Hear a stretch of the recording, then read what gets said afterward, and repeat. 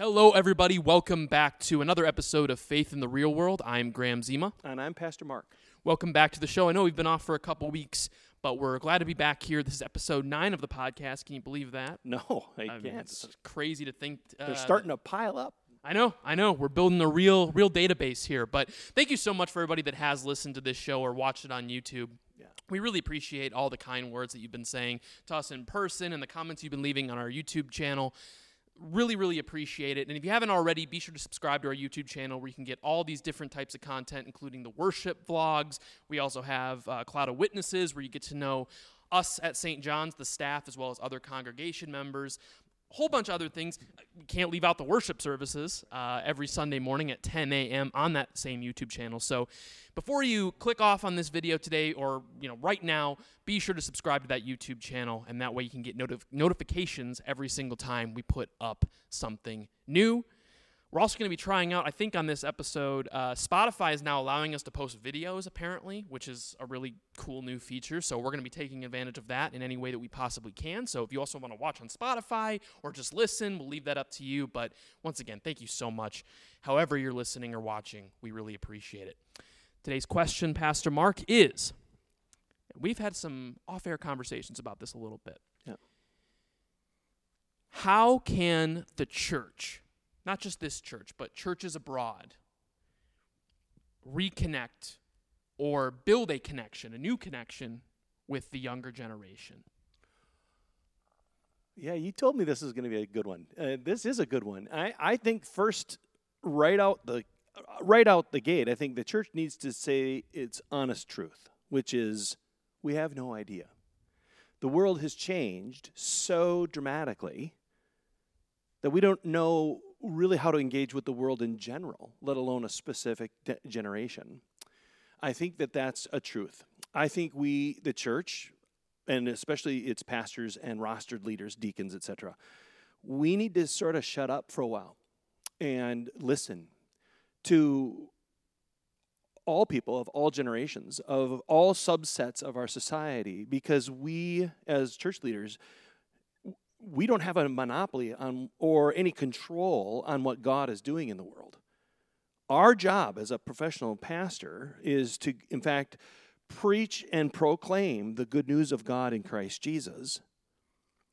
But it doesn't mean that God's in this room or confined to this room. God's in the world out there, and all I'm supposed to do is highlight where I can hopefully correctly see where the footsteps of God are in the world. And so one of the ways I think the church needs to reengage with society now, right, as we start to emerge from this pandemic, is realize that 1959 is over. We cannot continue to be the church that we were previously. I mean, we really were holding on to traditions and language and even ceremony that doesn't fit anymore. It doesn't speak to people the way that it used to do.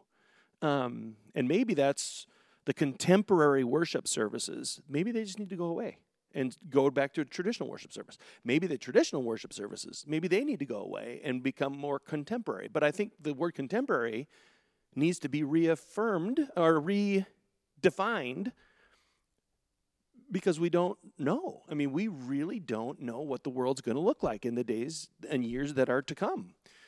We have no idea if this pandemic is going to linger. How much longer is it going to linger? Minnesota Department of Health for today, May 10, reported over the weekend of Saturday, Sunday, and Monday, it reported 5,100 new cases of COVID again. Hospitalizations are down, deaths are down, all that's great, but it's still out there.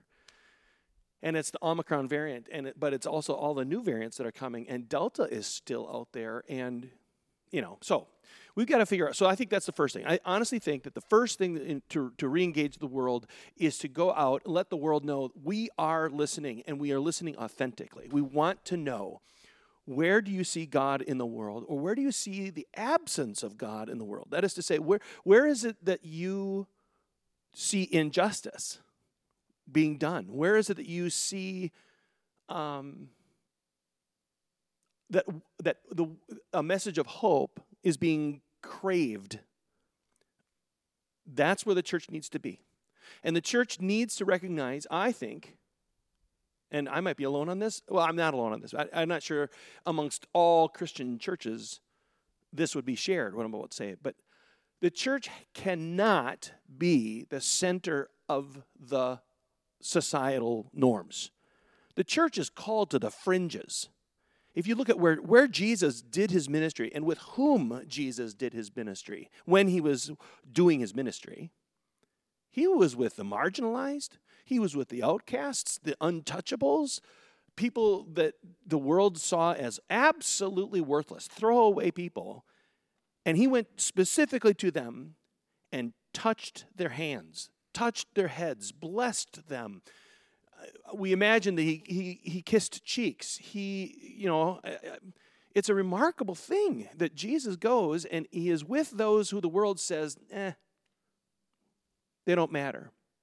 And the intentional people that our society rules out, those are the ones that Jesus values the most. And that's where the church needs to be. And so I think we got to be quiet, we need to listen, and then we need to be bold and go into those places in the nooks and crannies of the world that are covered in shame, filth. And we got to be there and shine light there. And I think if we do that authentically, and if the world sees us as people of God in the world with those who the world has cast off, and that we're doing this not for some, church growth movement, but in fact, because we believe that's what God is calling us to do. And if we do that with that authenticity and some humility, I think no matter what the age is, from the builder generation all the way down to Gen Z, I think that that's how we can re-engage with the world, honestly. Sure. And, you brought up a lot of different points there, and there's multiple different, avenues we could go with this conversation, but the first thing I want to do is actually back up, and I should have asked this at the beginning, but how did that fracture begin between younger generations and the church? Like, what was that time period, and what were the decisions that were made or instances that led to this divide that we're now seeing between, organized religion in general and, the Generation Z and millennials? Yeah, well, first of all, so I think right after the Second World War, you've got this big spike in people coming and belonging to a congregation, and the society as a norm, as a whole, saw loyalty to institutions as a strong communal value. And so you had people, and I think that comes out of, just the horrors of that Second World War, and what coming together as a nation felt like was a good thing. And then we built these beautiful institutions that did great things. But over time, the institution of the church got fat and happy, lazy, arrogant, and really judgy, right? And so there's these sins of the church that just sort of, So then in the 1950s, 60s, things start to erode. There's what they call that, the sexual revolution of the 1960s and 70s, right? And then you get a whole bunch of anti-institutional movement stuff. In the 1970s, you saw a whole bunch of movement because of the Vietnam War, a whole bunch of movement against government, against authority, period, right? Police, military, whatever. It just really starts to root in there. And then the church's response to those moments of injustice, you didn't hear a lot of what was the church saying here. And when I say that, what I mean is the church has the responsibility of humbly trying to discern what is God saying here, right? And that's a big task. It's a big task, and there have been so many times when the church really got that wrong, right? And so 60s, 70s, 80s was a really time of crazy town, right? Economic boom. You've got all kinds of things happening, and church lost its hold on certain things. Schools had release time, right? When I was in middle school and high school, when I was in middle school, or junior high, we called it, we were let out of elementary and junior high. We were let out on Wednesdays at like 2 o'clock because we all went to church for release time. The public schools dropped it, and then we all went. In high school, on Tuesday mornings, school started late because we all had high school youth group Tuesday morning. All of that disappears. Then you've got sports and other things where they not impede or encroach on church time, though that's true, but those teams, when it becomes such a demand on people's time, they start forming communities. Soccer moms becomes a thing, right? Hockey dads becomes a thing, and those dads and moms are sitting in bleachers, and they start to form whole communities there. And so the necessity of church becoming a secondary family is gone. And so it's been a long eroding, but there are some people now saying, well, maybe that's not so bad, because maybe the church can finally speak with some humility and with authenticity about major issues. The question is anybody willing to hear it from the church? So you're of that generation now, the Gen Zers, right? Or young millennial.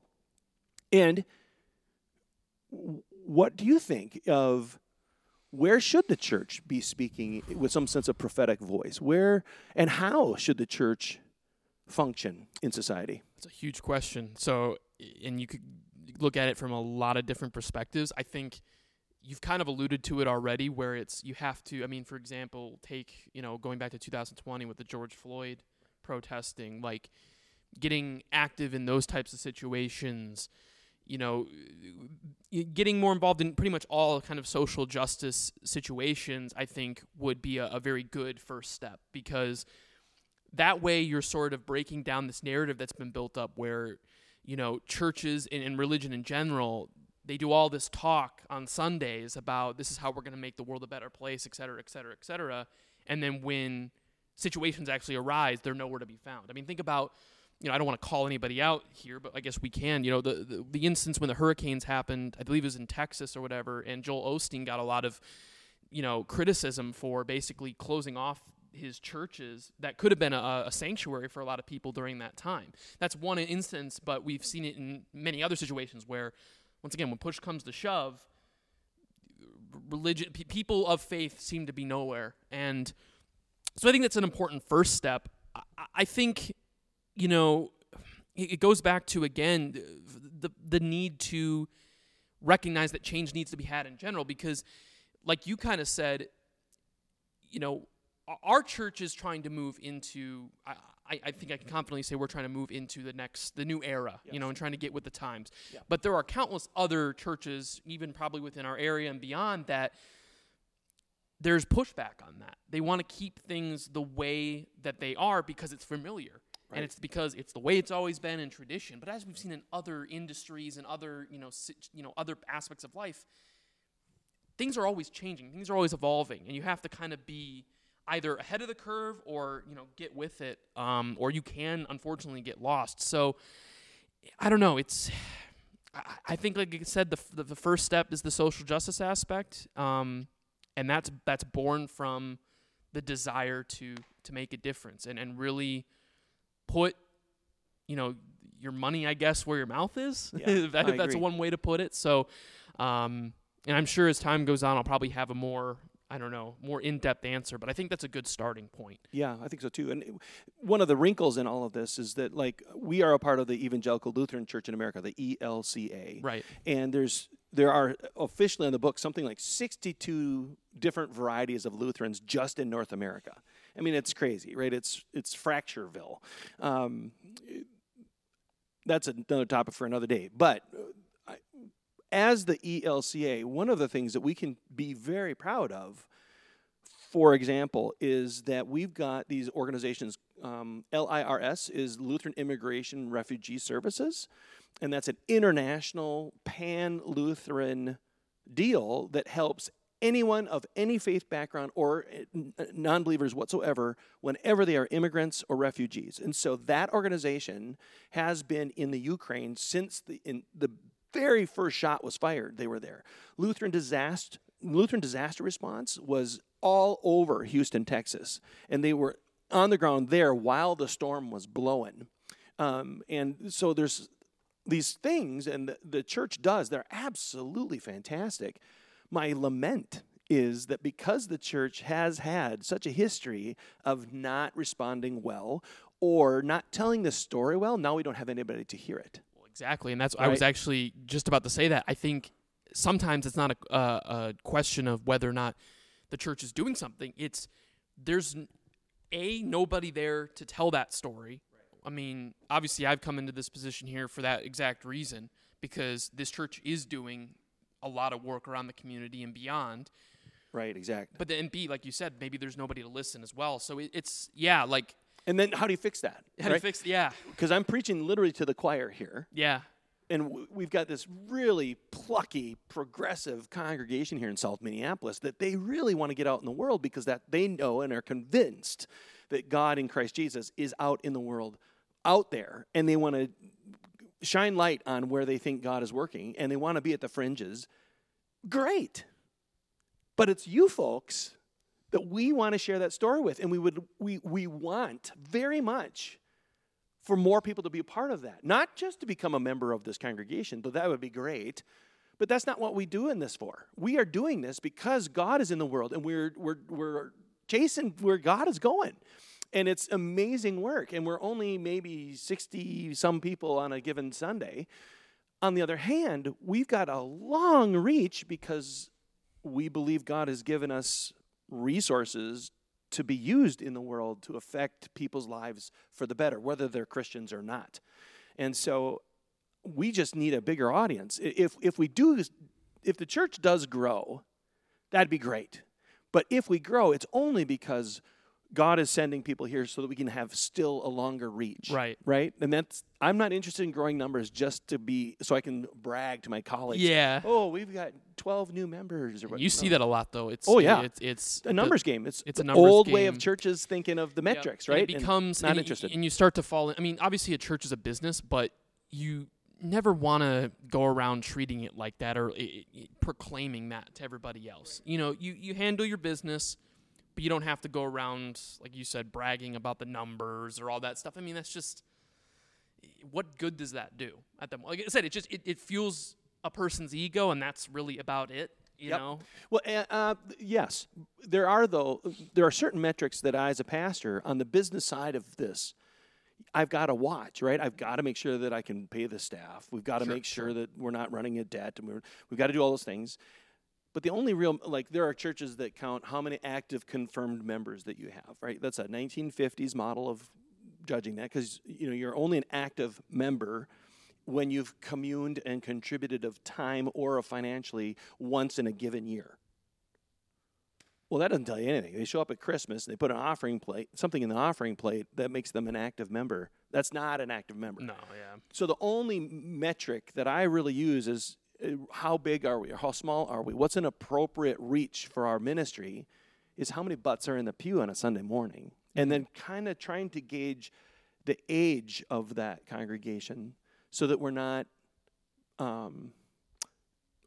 overburdening people's time, right? Because the most important thing a person can give is time, which is really a gift of self. And when our congregation starts to get tired, we've got to back off and not push. And if, for example, we used to do this ministry here called Community Meal, where we would put on an open meal to anybody in the community. They could come in on a Saturday, and the number of volunteers just was getting smaller and smaller and smaller and smaller.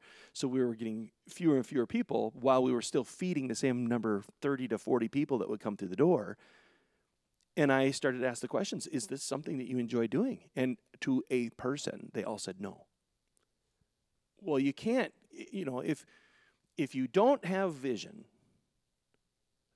the vision without, how does that go? Vision without something becomes task. I don't remember. But there's an old axiom that I used to use a lot, and I haven't talked about it for a number of years.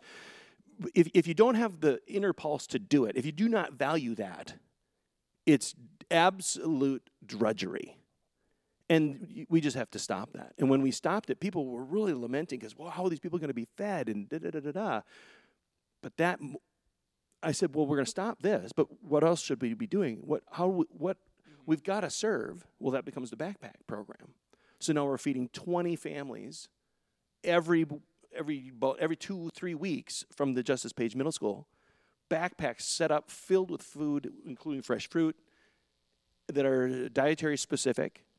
And those families over there have no idea that we as a church gave it to them. There's a need to be met, and we met it. That's it. We do not need to put little tracts in there or little Bible verses or say, hey, this is from St. John's. Hope you show up on a Sunday. Nope. We do it simply because they had need, we had will, we met it. Done.